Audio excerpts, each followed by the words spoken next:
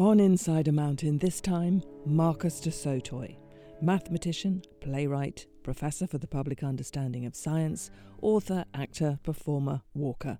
And that's not even the full list. But it gives you a sense of his high-octane energy. Today, he's to be found in Springfield Park, North London, looking for a tree. I collect a tree a day, so I haven't collected today's tree. I have a little plan here of where all of these trees are. So if you'll indulge me, we're going to go and try and find, to kick off with, I'm on to a Himalayan birch. Number 47 on my little map. So let's hope it's not too far away. 47. A prime number, so that's also nice. Where is my Himalayan? Is that a sheer accident that it's a prime number? Did you not know that it was going to be 47? I didn't wait until it was a prime, no. Well, I can tell you there are 80 trees sort of classified in this park, and so 1 in 4 numbers is a prime number up to about 100. So there was a 1 in 4 chance you'd arrive on a prime tree day. But 47, where are you? 47. But they're all a bit randomly scattered. They certainly are. There's no kind of logic to these numbers. No, 47, there we are. Oh, we're actually quite close. So it's next to the lodge. So yeah, follow me. Right, I will. Because what I do is I like to take a picture of it and the leaves, and of course we're walking in end of the summer, so still leaves on the trees. Actually, I started doing this in the winter, and it was really difficult to identify the trees because they all look the same. Bunch of twigs. Yeah, a bunch of twigs. And so my wife gets inundated with these pictures each day and says, I found my tree. It says here, it was introduced from West Himalayas in 1880. So it's got to be near this lodge. Yeah, exactly. That's not it, that's for sure. Well, no. Oh, maybe it is. I think it is. Because it's kind of got that birch-like bark, hasn't it? Looks a bit like a common or garden silver birch, really. I'm a bit disappointed. Yeah? Well, a Himalayan one, you're expecting it to be covered in snow, grandeur. maybe. And, anyway, so I think that is our Himalayan birch. So here we go. My Himalayan birch. And I'm going to get some leaves and then its bark. And then that's my tree for the day. I'm the professor for the public understanding of science in Oxford. People think that means I must know the whole of science, including biology. And I'm rubbish at biology. And so in particular, things like being able to classify trees, I've never been able to do. So I would like to be able to classify the trees. So this is part of my education of... one of my favourite books of the last few years, was it called Overworld? Is that what the Overstory. Overstory, yes. Richard Powers. Exactly. It's a wonderful book. Yes. So that sort of started me on my tree journey. So that's you've ticked off the work. So now we can just talk about mathematics. I hope you're noting I'm saying mathematics, not maths, because I've noticed you never use the word maths. So I'm falling into line. Yes. I don't know why you call it that, but it gives it a certain glory, but I'm going to do what you do. Yes, although people kind of laugh because I seem to do it with a slight weird accent, so I go mathematics. You do, there's a definite D in there, not a T. Exactly. I was trying to explain to my daughter last night, I'm talking to Marcus du Sautoy tomorrow, and he loves mathematics, and she says, why are you saying it like that? I said, it's because that's how he says it. Not sure. Well, partly I do it so that everything works in America and in England, because there's this kind of weird thing, why do they only have one math? I mean, that's all wrong, isn't it? Math, that's math. It's quite useful because mathematics works both in the US and the UK, that's part of the reason for it. But is there another reason? I mean, it has such an important status in your life, mathematics. Does it need those extra syllables somehow to give it the gravitas, the power? I think you're right. Just to call it maths is kind of throws it away too easily, and I think mathematics is a beautiful word and somehow celebrates the majesty and the importance of this subject. So I think there is an element of giving it respect with its full name. Full name and full respect as I watch Marcus trying to prove a labyrinthine mathematical conjecture on one of his beloved yellow notepads. As he explains what he's doing, 6 skinny rectangles, several arrows, and 2 ovals, one with what looks like 2 bulbous eyes, appear. This is actually the first layer of an infinitely layered structure beneath each of these things. So I've also got these kind of, I tend to draw them as sort of rectangular blocks, and you start to see more and more of these blocks as you go down the shape. And I'm also trying to understand this sort of structure sitting underneath these and how they relate. And this is related to kind of what's called a p-adic structure sitting underneath a finite structure, which is an FP structure on the top. So I've got all of these things going on, and there's kind of sometimes diagrams are useful. In this case, it has been quite useful to make the first inroads into this conjecture I'm trying to prove. But the diagrams are running out and becoming too complex, and I'm going to have to change it into probably some sort of linguistic language to truly navigate what's going on here. That fluidity between different forms of language is crucial.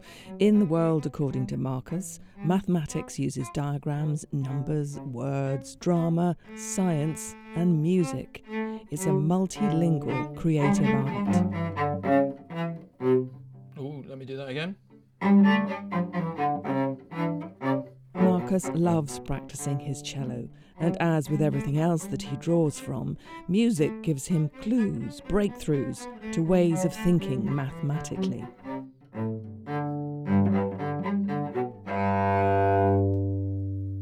So that's a little bit of one of the Goldberg variations. I love the Goldberg variations because they're actually full of mathematics, and the canons in particular, which was that was part of the very first canon, have got a huge amount of mathematical tricks going on in them. So I love this piece of music, not just because it's beautiful, but because it's a really good example of what Bach's contemporary Mitzler used to say about Bach's music, that Bach's music is the process of sounding mathematics. But much of his creative thinking emerges as he walks, like the ideas for the play he's just written and starred in, I Is a Strange Loop. The play examines the ways that numbers and literature intersect and stars characters X and Y. It's a funny, perplexing, Beckettian encounter full of literary and numerical jokes and signifying a great deal. A walk with Marcus is a bracing experience. The conversation swoops from Wittgenstein to maps to books about trees. He sees a whole world in a fir cone and a grain of possibility in an entire landscape.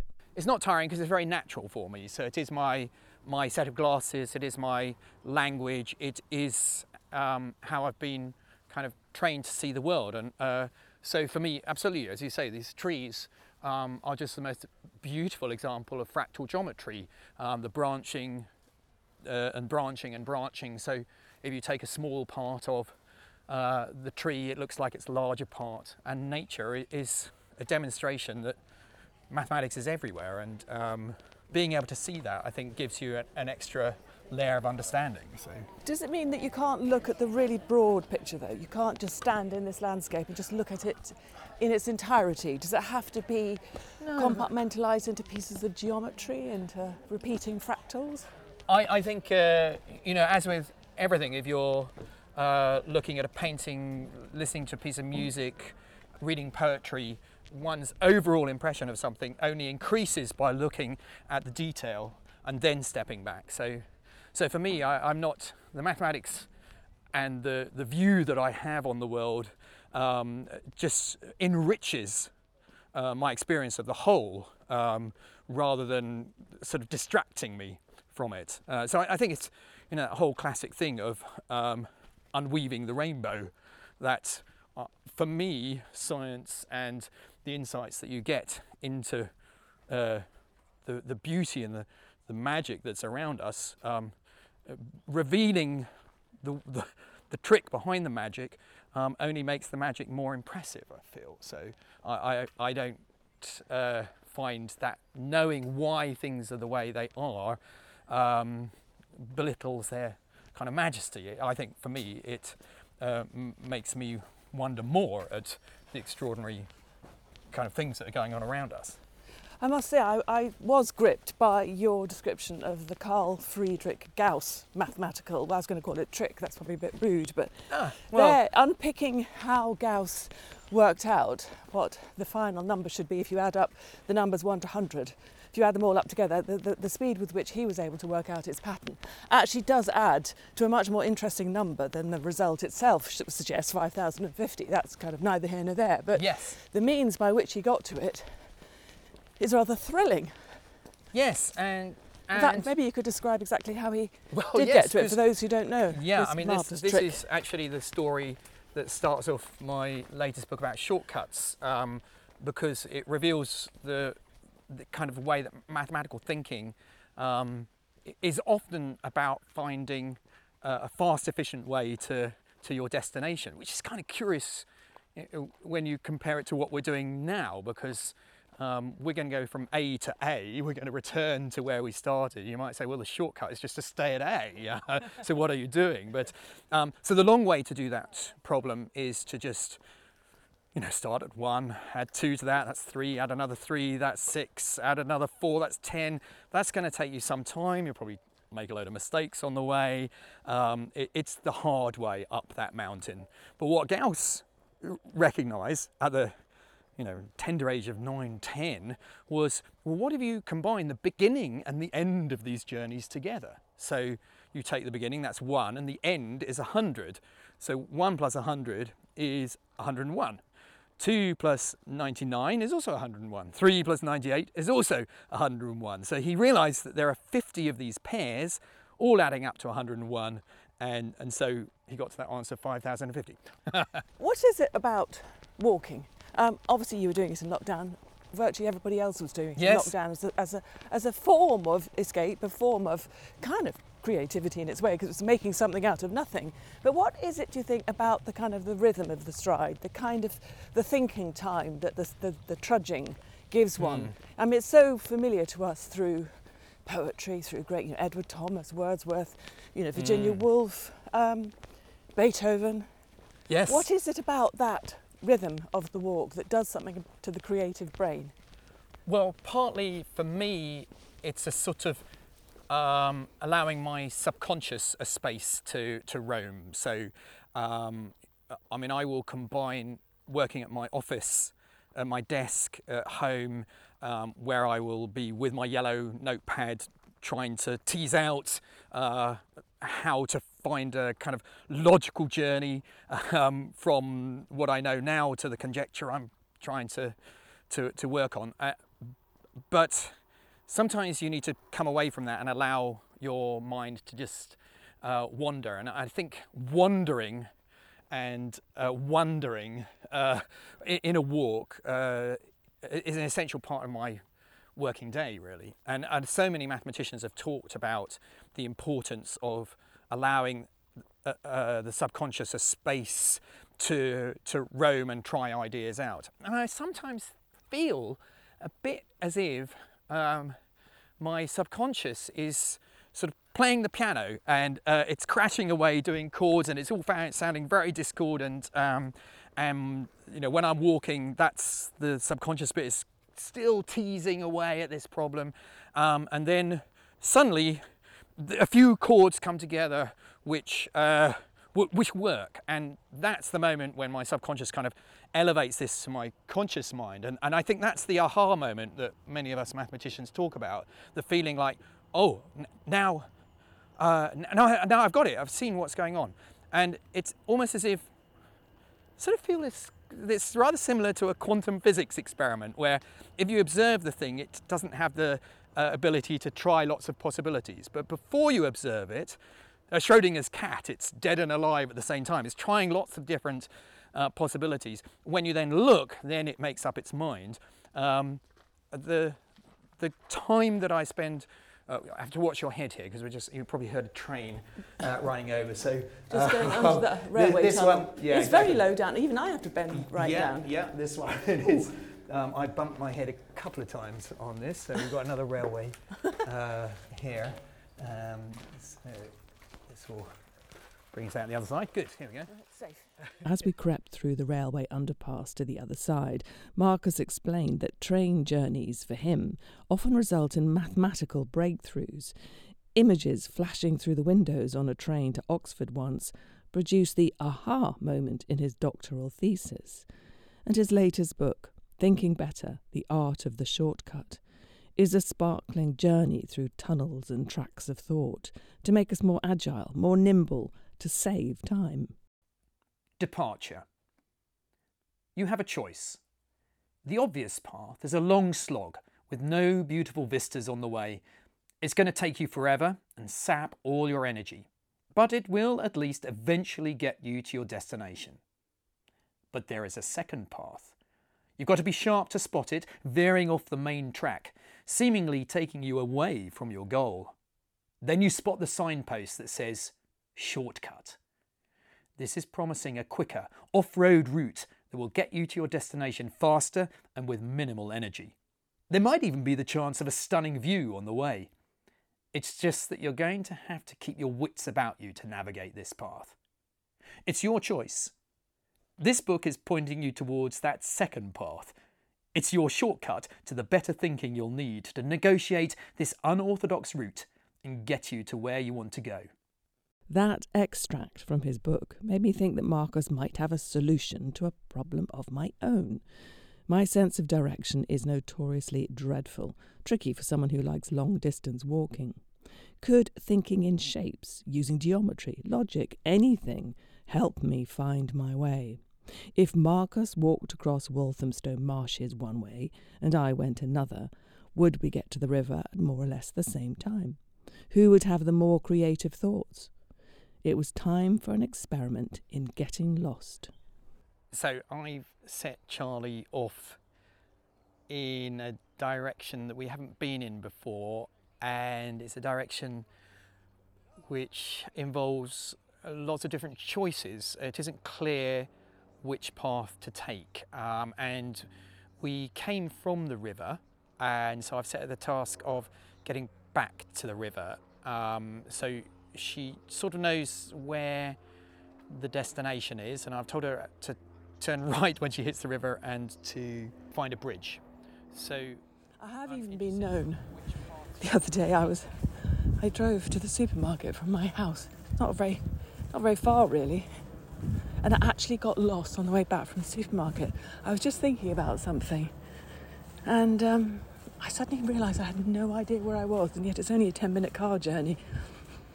I'm fascinated to see whether the idea of shape, geometry, desire lines, as they're called, will help me get to the river.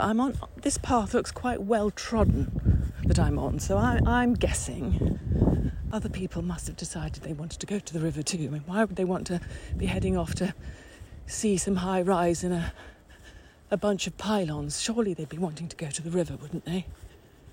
Okay, I think I'm going to set off because she's already wonderfully taken a separate path to the one that I would take. So there's the gate. Already as I come into the marshes, I've got a forking path. One of my favourite authors, Borges, is all about the different forking paths you can take in life. So interestingly, Charlie has taken the left-hand fork, and my favourite way is to take the right one. So we're already right at the beginning of the walk, made two different decisions. And the interesting one that Charlie's taken is that it's more open marsh. And so there is another giant puddle. Listen to the squelch now. Oh, I'm going to have to sort of deviate off this because I'm literally going to be up to my ankles in a minute.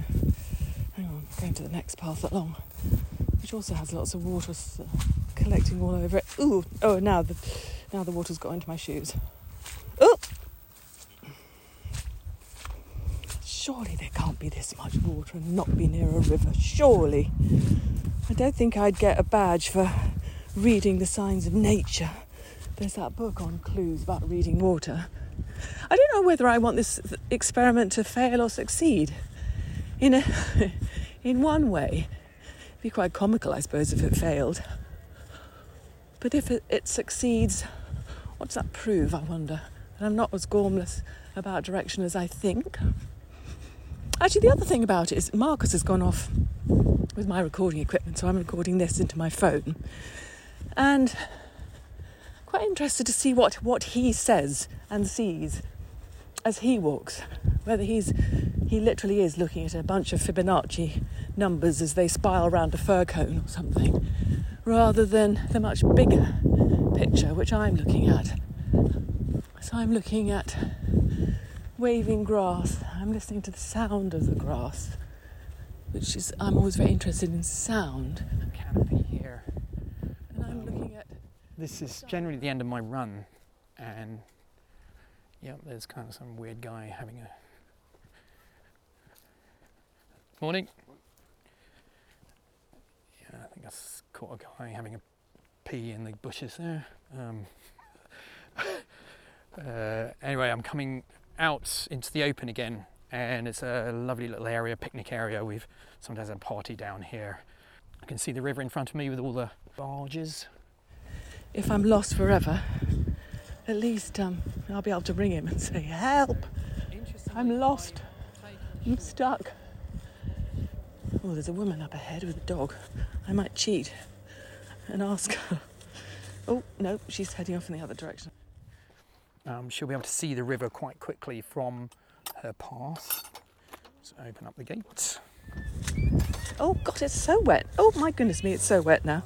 But still no river. Here in the sun, next to the River Lee, and next to the bridge, and see if Charlie finds us. Now, the landscape up ahead is slightly changing. There's a kind of line of long grass. Could that be bordering a river? I'm just worried she's going to end up in Bow or something. So let's make sure. Of course, this is probably a recipe for disaster, because there are a couple of ways she could come into the river. I guess one should never do this. One should never start moving around. If you say you're going to meet somewhere, stay there. Let me just check my message. Marcus is wearing very bright blue trousers, so perhaps I can cheat by looking into the distance and trying to spot electric blue legs. And he's got an orange t-shirt. That's very helpful, actually. I'm being very unhelpful. I'm wearing black. But mind you, he doesn't need help. But I don't see electric blue or orange. Well, Charlie did decide to do this exercise herself about getting lost. So she might be proving her point. Let me just see whether I can spot her across the marshes. Actually, these marshes have got the most wonderful cows in them, and these cows are kind of like two-tone. There's like the front end is kind of two brown, and back is brown, and then the middle is white. And there's actually a mathematical explanation for these cows, because one of the things Turing did was to understand morphology and the way that patterns emerge on different animals. So it's actually the geometry of the animal determines whether, for example, a leopard has spots and a zebra has stripes. And these cows have a particular shape, which means that all of the pigment drifts to one end or the other of the cow, and you get this kind of huge stripe in the middle of no pigment and pigment at either end. And actually Turing, mathematician, was responsible for explaining this different patterns that emerge on the surfaces of the animals. Well, he said it'd be about 10 minutes. And my phone says that I've been walking for 8 minutes and 57 seconds. So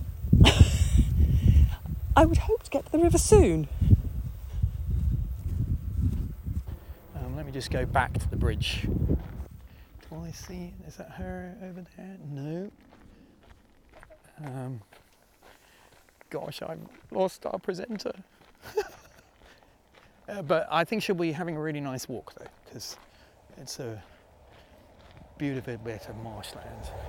See, I'm not spending any time, am I, thinking about poetry or rhythm or the works of Gerard Manley Hopkins. All I'm thinking is, help, I'm lost. I bet Marcus is thinking about all sorts of interesting stuff. Oh my goodness, I can see a boat.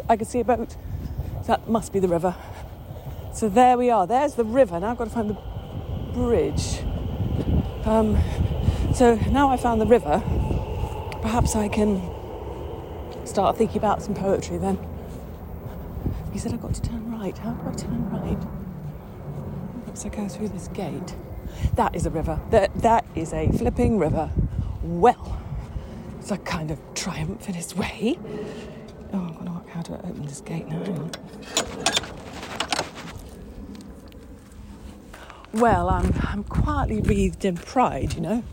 Quick, got to think about some poetry, but got to think about something creative. Got to think about an aquatint that I want to make. I've been making aquatints this week of tiny little fleeting glances of nature as you pass by on a walk. So I've been etching into miniature copper plates. I can see some electric blue trousers. I can see Marcus. Nobody else wears clothes quite like that, quite that bright. He must have put them on knowing that he would have to find this hopeless person at some point. So he's walking towards me and I'm walking towards him. I don't know whether he's going to be surprised that we found each other or not. I think in the billing I gave myself, he probably thinks it's an absolute miracle that I've actually managed to find him. I have to say, I do think it is a miracle myself. Hello. Hello. I feel quietly proud. Oh, good. Well, you found, yes, I was a little worried that you might stop at that bridge but you'd have to turn left to go to that bridge. And I did say turn right, so it is the bridge up here. I'm afraid it's worse than that, because I got halfway down and I just, again, had that kind of nervous crease, which is, I never, ever take the right path this month. And I was about to dive off into the undergrowth because I didn't have faith in myself. But then it got more and more waterlogged. And I just kept thinking to myself, water equals water. Oh, very good. Yeah, that's a good equation to use. Yes, I suddenly was worried because there was a downpour during the week and I generally run through the bit that you walked and I haven't been going there because it's got very boggy. But, so what did you discover? I found, as I was walking along, talking to myself, about 95% of my conversation to the world and myself was about, oh goodness me, where on earth is this flipping river? So I realised that 95% of the opportunity to be creative I was denying myself, and now I think I bet Marcus has thought about something really interesting and really clever and he's solved some marvellous thing and written a proof in his head. Well, no, I was worrying about you. So it turned out that neither of us had a creative walk. The main thing we proved was that walking to fire the imagination only works when one person isn't worrying about their missing companion and the other isn't both lost and distracted by shoes full of marsh water. But perhaps topology would offer some clues as to how we find our way. We left the waterlogged marshes and struck out again across Springfield Park. Well, I was rather intrigued when I discovered this little space here. It's actually, you can hear the water dripping in the background. It's actually an octagonal shape dug into the ground, and it's got 4 tunnels coming off the 4 of the walls, which I'm guessing, connects the different reservoirs so they can fill one reservoir from another. And it's just full of this beautiful green from the algae in the water. And I must say, I have fantasized about doing something like a little theatrical performance inside here, because I think it'd be just like a really weird space with the audience round the outside of this structure. Oh, you must. What are you going to stand on? I know, you'd have to be a swimmer. I don't know, actually, yeah. Maybe you have to be a sort of synchronised swimming performance or something, yeah. I is a strange loop in water. But there is an interesting, I guess, geometric shape which is emerging here, because actually if you think about all of these spaces, the reservoirs around us, they're like kind of worlds, but we've got these kind of tunnels connecting these worlds. And so this will have an interesting geometry to it, where the sort of tunnel from one place to another will get you into a new space, a little like a wormhole. And that's interesting actually in respect of a way that we understand shapes because it relates to walking, actually. Because, we're walking on the surface of the earth, but we're very tiny little people, and at first sight we thought the earth was flat, but then we began to realise, no, it's round, and but actually what shape does it have? How do we know that it's actually a sphere? Why couldn't it have been a bagel shape, what we call a torus in technical language, or a donut, one of Homer Simpson's donuts? Why couldn't it have had a hole in the middle? How could you tell? How could you tell as a small little person on this surface what shape you're living on? Well, actually, walking is the way to tell, because on the surface of the earth, if I set out on a sphere, then every path that I set out on, if I make a path and I come back to the beginning again, then I set off in a different direction, I will always cross my first path somewhere along the way and then come back to the beginning again. And actually, you're on a sphere if that's always true, that the paths, if you go set off in a straight line, don't sort of wander around, that you'll always cross the path you started on. On a donut, that's completely different. The journeys you can make on a donut, just think about, I could first of all just go around the outside of the bagel or the donut, or I could do something else. I could set off and go on a loop through the center and back. Those two journeys do not cross each other. So that's how you can tell that you're on the surface of a bagel shape rather than a sphere. So this is a subject in topology, that these journeys, these walks you can make around a shape are really important ways of telling what the shape is without having to come off the shape and look from outer space and see the hole. And so you actually tell how many holes there are because the journeys have a different quality to them. For a man who's written so many books, it's surprising that as a child he didn't like reading. But a schoolteacher gave him Tove Janssen's books about the Moomins, the shortcut to reading he needed. He still loves the Moomins. How perfect that Springfield Park has figures of Moomins dotted amongst the trees. As we walked, on the lookout for Moomin Troll, Marcus compared the pace of a walk with the rhythm of a mathematical solution.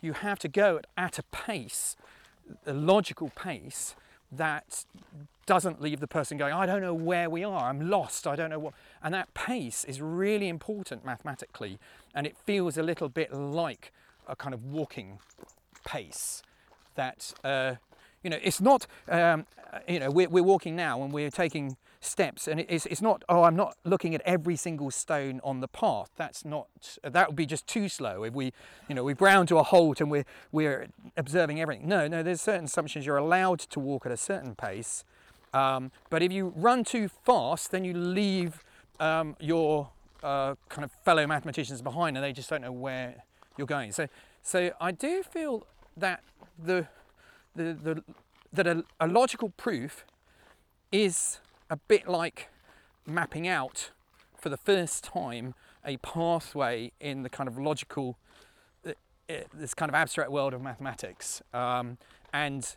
that the pace is quite important to help people to follow you along that path. I mean, I love walking partly because every walk is very often a little puzzle. So I do want to, we're going to stop here because this is my favourite Moomin Troll character. Oh, there it is. This is Snufkin. Snufkin is a kind of wanderer. He doesn't really spend time in Moomin Valley. He doesn't have a house. He appears every now and again, and somehow he is an explorer. And I've always felt that Snufkin is the character I most identify with in the Moomin Troll books. So he's my kind of favourite character. He's got a very hearty pipe. He does, yes. I don't smoke a pipe, but my supervisor for my PhD used to talk about mathematical problems in numbers of pipes, rather like Sherlock Holmes, so how many pipes he had to smoke in order to tease out a problem. But I quite enjoy when I'm not quite sure where I'm going and I have to kind of work it out. This makes me think about your attitude to different forms of art, different forms of science. I did read somewhere that you described language as a low-dimensional form of communication, and that this seemed to be a slight pejorative tone. And I don't know whether you intended it or not, but it made me think about your recent play, I Is a Strange Loop, which you play the part of X, Victoria Gould plays the part of Y. You wrote it. There's the mathematical X, and there's the much more thoughtful, philosophical Y. One of the notes of the play really is that they are kind of interconnected variables, X and Y. They both need each other. But there's no doubt when I watch the performance of it that Y is a lot gloomier, a lot more despairing, a lot more insistent on limitation, because she uses language to communicate. X is a perky little chap who's constantly seeking new numbers and has an overriding jolliness about him. Was that on purpose? I think what we were trying to capture is that Y is really part of the physical universe and X is part of kind of abstract, possible universe. So I feel it's a tension between almost mathematics and physical reality. For X, he hasn't contemplated the fact that things might be finite and have an end, because in mathematics numbers don't run out. So his world is quite an optimistic one, whilst Y, who's bound in the physical universe, is experiencing, as you say, these limitations, and she's come up against the fact that, well, infinity might be a good idea, but does it actually physically exist anywhere? And in particular, she's exploring her own mortality, which X has never even thought about, because mathematics doesn't die. Mathematics goes on forever. It has existed forever. It's endless, at both ends. And so the kind of tension and the sense of optimism from X and the pessimism from Y is kind of that tension between infinite possibilities in mathematics and the finite possibilities when you map that mathematics onto a physical universe. So I think it's that tension, the tension between a kind of the world of the mind and the world of the body, in a way. It comes back to Wittgenstein, actually, that Wittgenstein is playing these word games, and so the idea is this word, what does it correspond to? And you have to then give lots of examples of it, and you begin to realise, okay, dog can be very many different sorts of dogs, and so again, it's a little bit like that map, that you don't want a map that is an absolute replica of the land, because that's not helpful. So language is a very clever map which clumps things together with words, and we need that in order to be able to navigate things. So the high dimensional version is where there's all the detail there. So one dog is a different from each other dog, and therefore deserves its own point in multi-dimensional space. But if we're going to navigate this space, we have to collapse these and put these together in one point on a lower dimensional space. So all things to sit on are chairs? Yes, well, yes, and then you begin to realise, oh, actually, but I can sit on something else which I'm not going to call a chair, and then you have to enlarge. I mean, that's what's interesting. You probably start with a very low dimensional space, and then you start to see complexity in there, and you need a new name for something. So naming something, and that happens in mathematics. Naming a structure which is emerging is a very important part of the creative process. We just stopped here, actually, because I love this pump house. This is an old Victorian pump house that was used to pump the water to the houses in London. It's not used now, but it's a lovely little cafe, and it's an exhibition space. So it's kind of rather beautiful part of the wetlands. Looks like another little moomin up there with a brolly. Yeah, there's little Mai. She's another kind of rather rascally character. And in fact, if you turn around, we've got Moomin Troll himself sitting underneath the tree. Oh, nice shady spot. Yes, I'm getting very hot, aren't you? It's a lovely day. I mean, yeah, exactly. Well, I mean, why don't we go? I think we should return a different way. I think we should do some kind of strange loop. Yeah, a strange loop, exactly. I want to ask you about strange loops. Yes. How does a strange loop differ from a circle?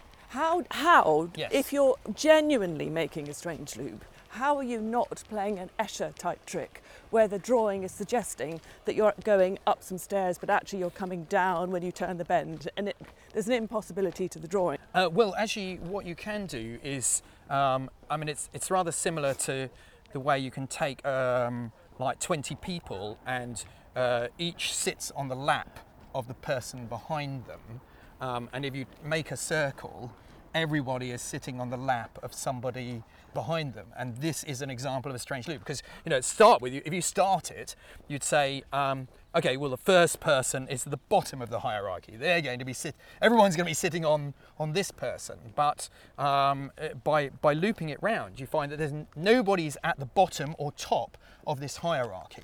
This is actually really important because we're both based at the University of Oxford, and there's a very important building there which uses this trick to in its construction, which is the Sheldonian Theatre. So the Sheldonian Theatre, built by Christopher Wren, is rather special because it's got this amazing roof and no columns supporting the roof. So how does it do that? There are no columns. It's just actually on the wall on the outside. And Christopher Wren solved this because he used beams which play the same sort of trick of being sort of one on top of the other, sharing the load. And so the load is actually taken out to the far extremes. So it isn't actually a strange loop, but it's using a similar idea of people sitting on people and sitting on people, such that all of the load is put on the edges. Of course, Christopher Wren, great architect, but he was also a mathematician, did his mathematics at Wadham, which is where I did my maths as an undergraduate. So, but the important thing about a strange loop, and this is, why is it different to a circle? It's a good point. It has to have layers of the hierarchies which seem to be sort of either increasing in complexity or layered on top of another layer. But it becomes a strange loop where suddenly you get to what you think is the top layer, but then you realise, well, I'm down back at the bottom again. So there's this strange loop, then this layers of hierarchy, then you realise there isn't a beginning or an end to it. It is this kind of loop which seems to be growing, but then comes back to the beginning again. And Escher's kind of paradoxical drawings are a great example of that. There's the staircase which you seem to be climbing, but then you get back to the beginning again. But one of my heroes is Douglas Hofstadter, who wrote Gödel, Escher, Bach, and in fact I sort of took the title for my play from his investigation that consciousness, I, is actually a strange loop. That what the brain does is it has kind of two levels of hierarchy, which is a bit like that picture of the hand drawing a hand. So that we are able to have thoughts, but we can also have thoughts about thoughts within that same system.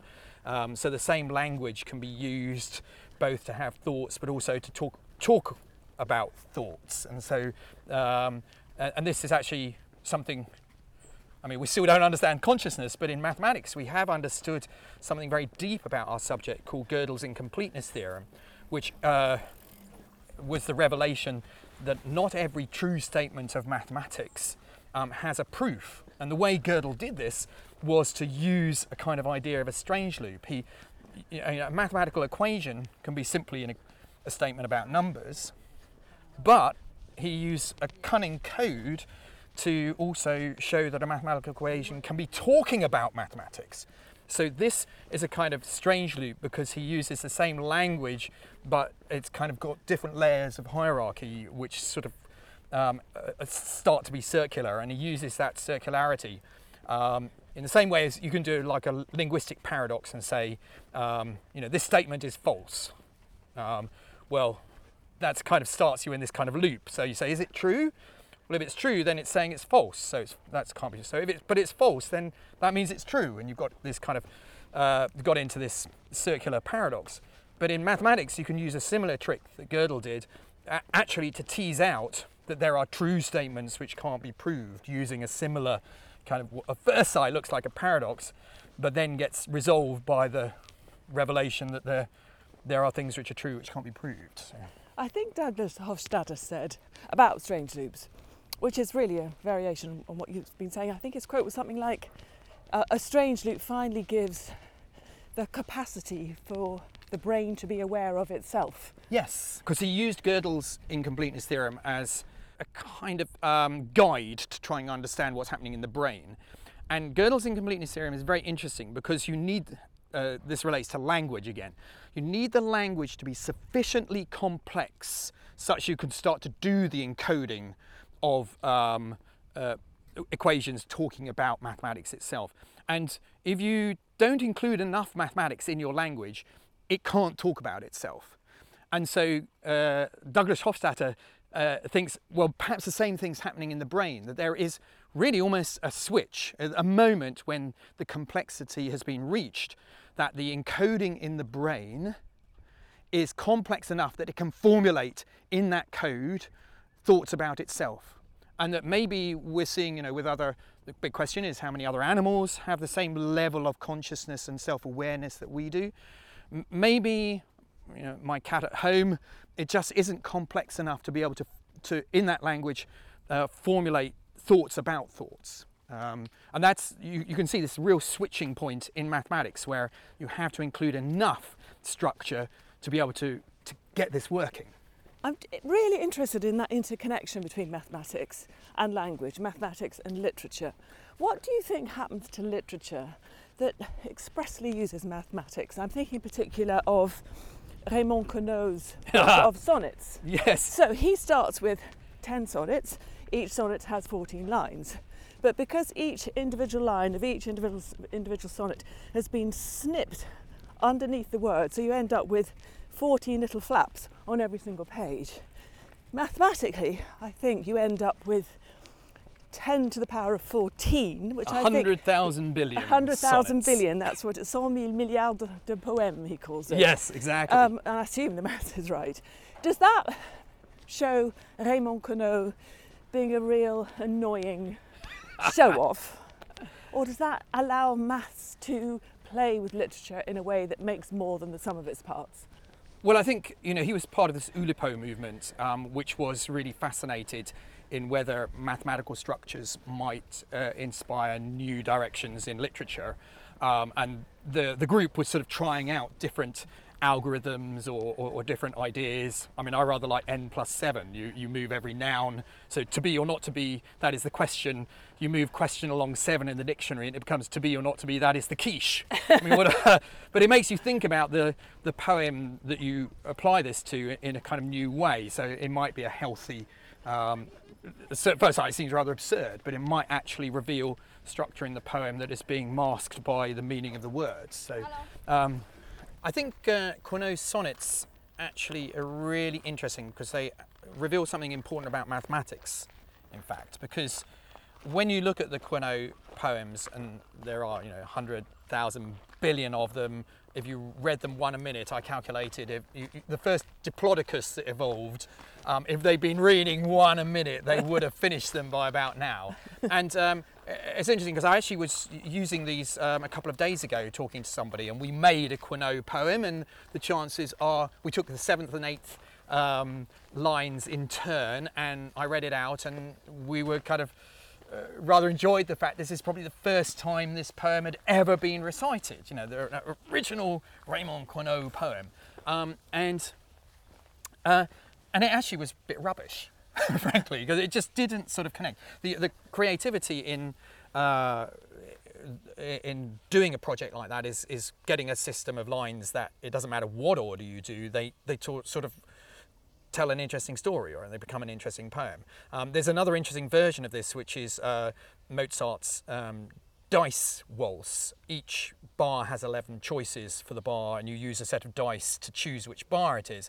And it's pretty good because Mozart has made sure that whatever bar you choose, it somehow connects together to make quite a beautiful waltz. But I think that the Queneau case is kind of illustrates what we're doing when we're writing anything, whether it be music, poetry, literature, or mathematics, is that there's a very important role that what we choose to elevate, to share with our audience is part of the creativity. So my feeling is Queneau isn't making any choices. He's we're randomly generating things, and the hope is that every now and again you get a gem out of this that you wouldn't have got otherwise.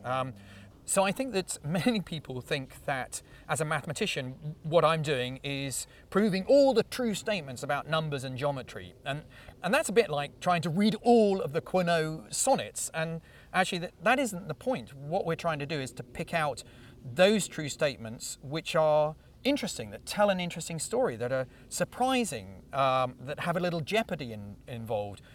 Actually, one of the inspirations for my play was Borges' Library of Babel, because this is a story about a library that contains every book that it's possible to write. So it's like Queneau on speed, and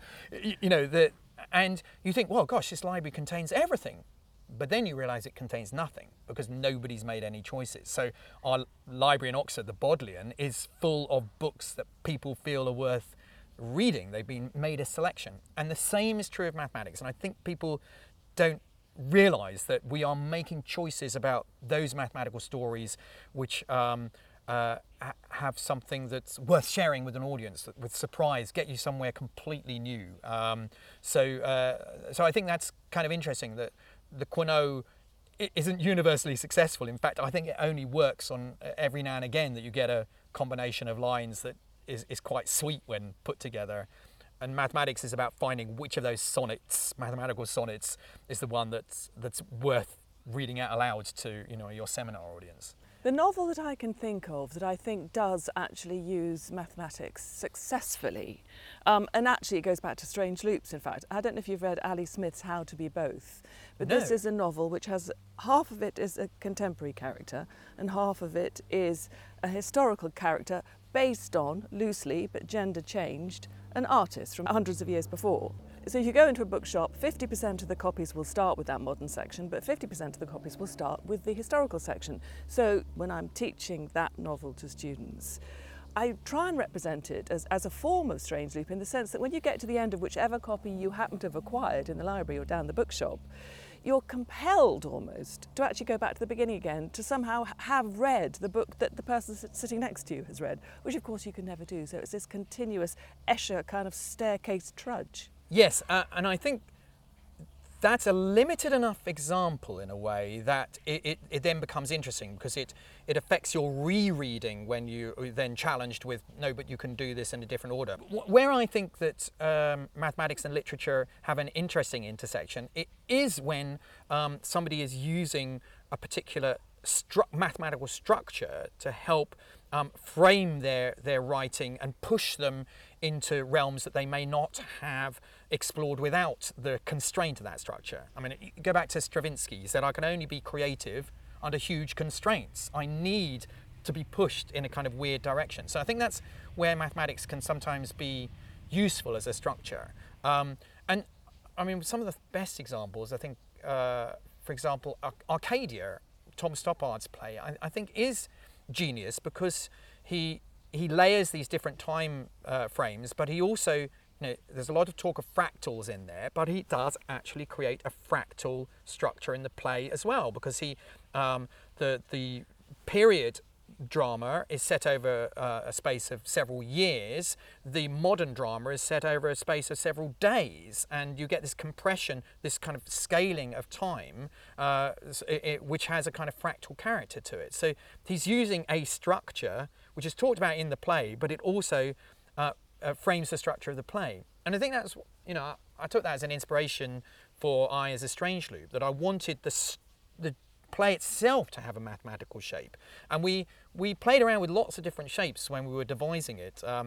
We thought about the fact that there are multiple directions that one can take on the theatre. You can go into the wings, you can go through a trapdoor, you can go out into the audience. So it almost has a shape that's emerging, a bit like the shape in the Library of Babel. But eventually we settled on this idea of a Möbius strip, where it's like a cylinder where you make a twist in it, and this shape is very intriguing, because when you go around it seems to only have actually one side, and things get flipped over. And so we thought, that's really nice. We'll use this shape of to actually flip the characters by the end of the play, that X wants to realise the physical universe and Y wants to escape to the abstract world.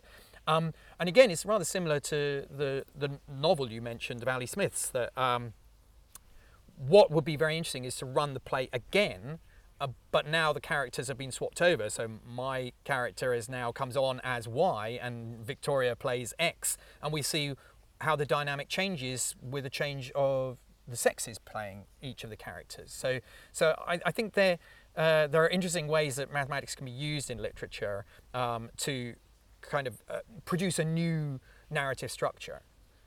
I thought it was interesting in your play. I watched the play, but I also read the play. And there's some wonderful jokes, Shakespearean jokes, which you probably get more by reading the script than by watching the play. But there's that fantastic speech from Henry V, and you swap a circle for a square, which really made me laugh. Yes. But actually what I also thought was that really Shakespeare himself was a mathematician. I mean, obviously he's endlessly playing with shapes and lines and syllables and rhythm and so on. But, you know, that great line from King Lear to Cordelia, nothing will come of nothing. I mean, if that's not mathematical, I don't know what is. You can't multiply by zero.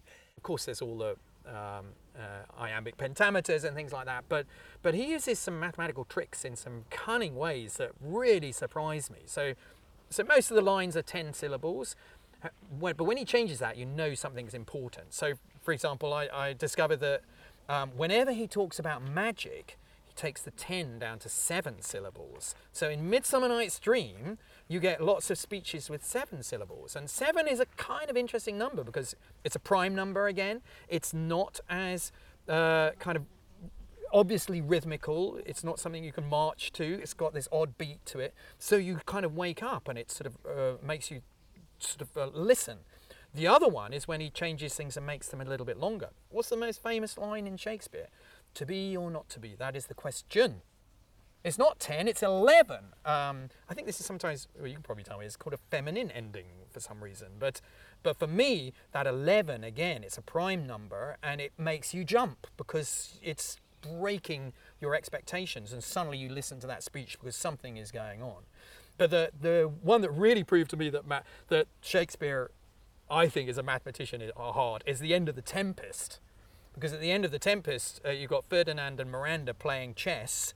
And if you look at the speech that they say to each other as they're playing chess, it's actually 8 words and 8 lines of 8 words. The whole thing is laid out as a chessboard. And, you know, you don't do that randomly. That for me is Shakespeare playing games with the kind of embedding kind of little mathematical games inside the text.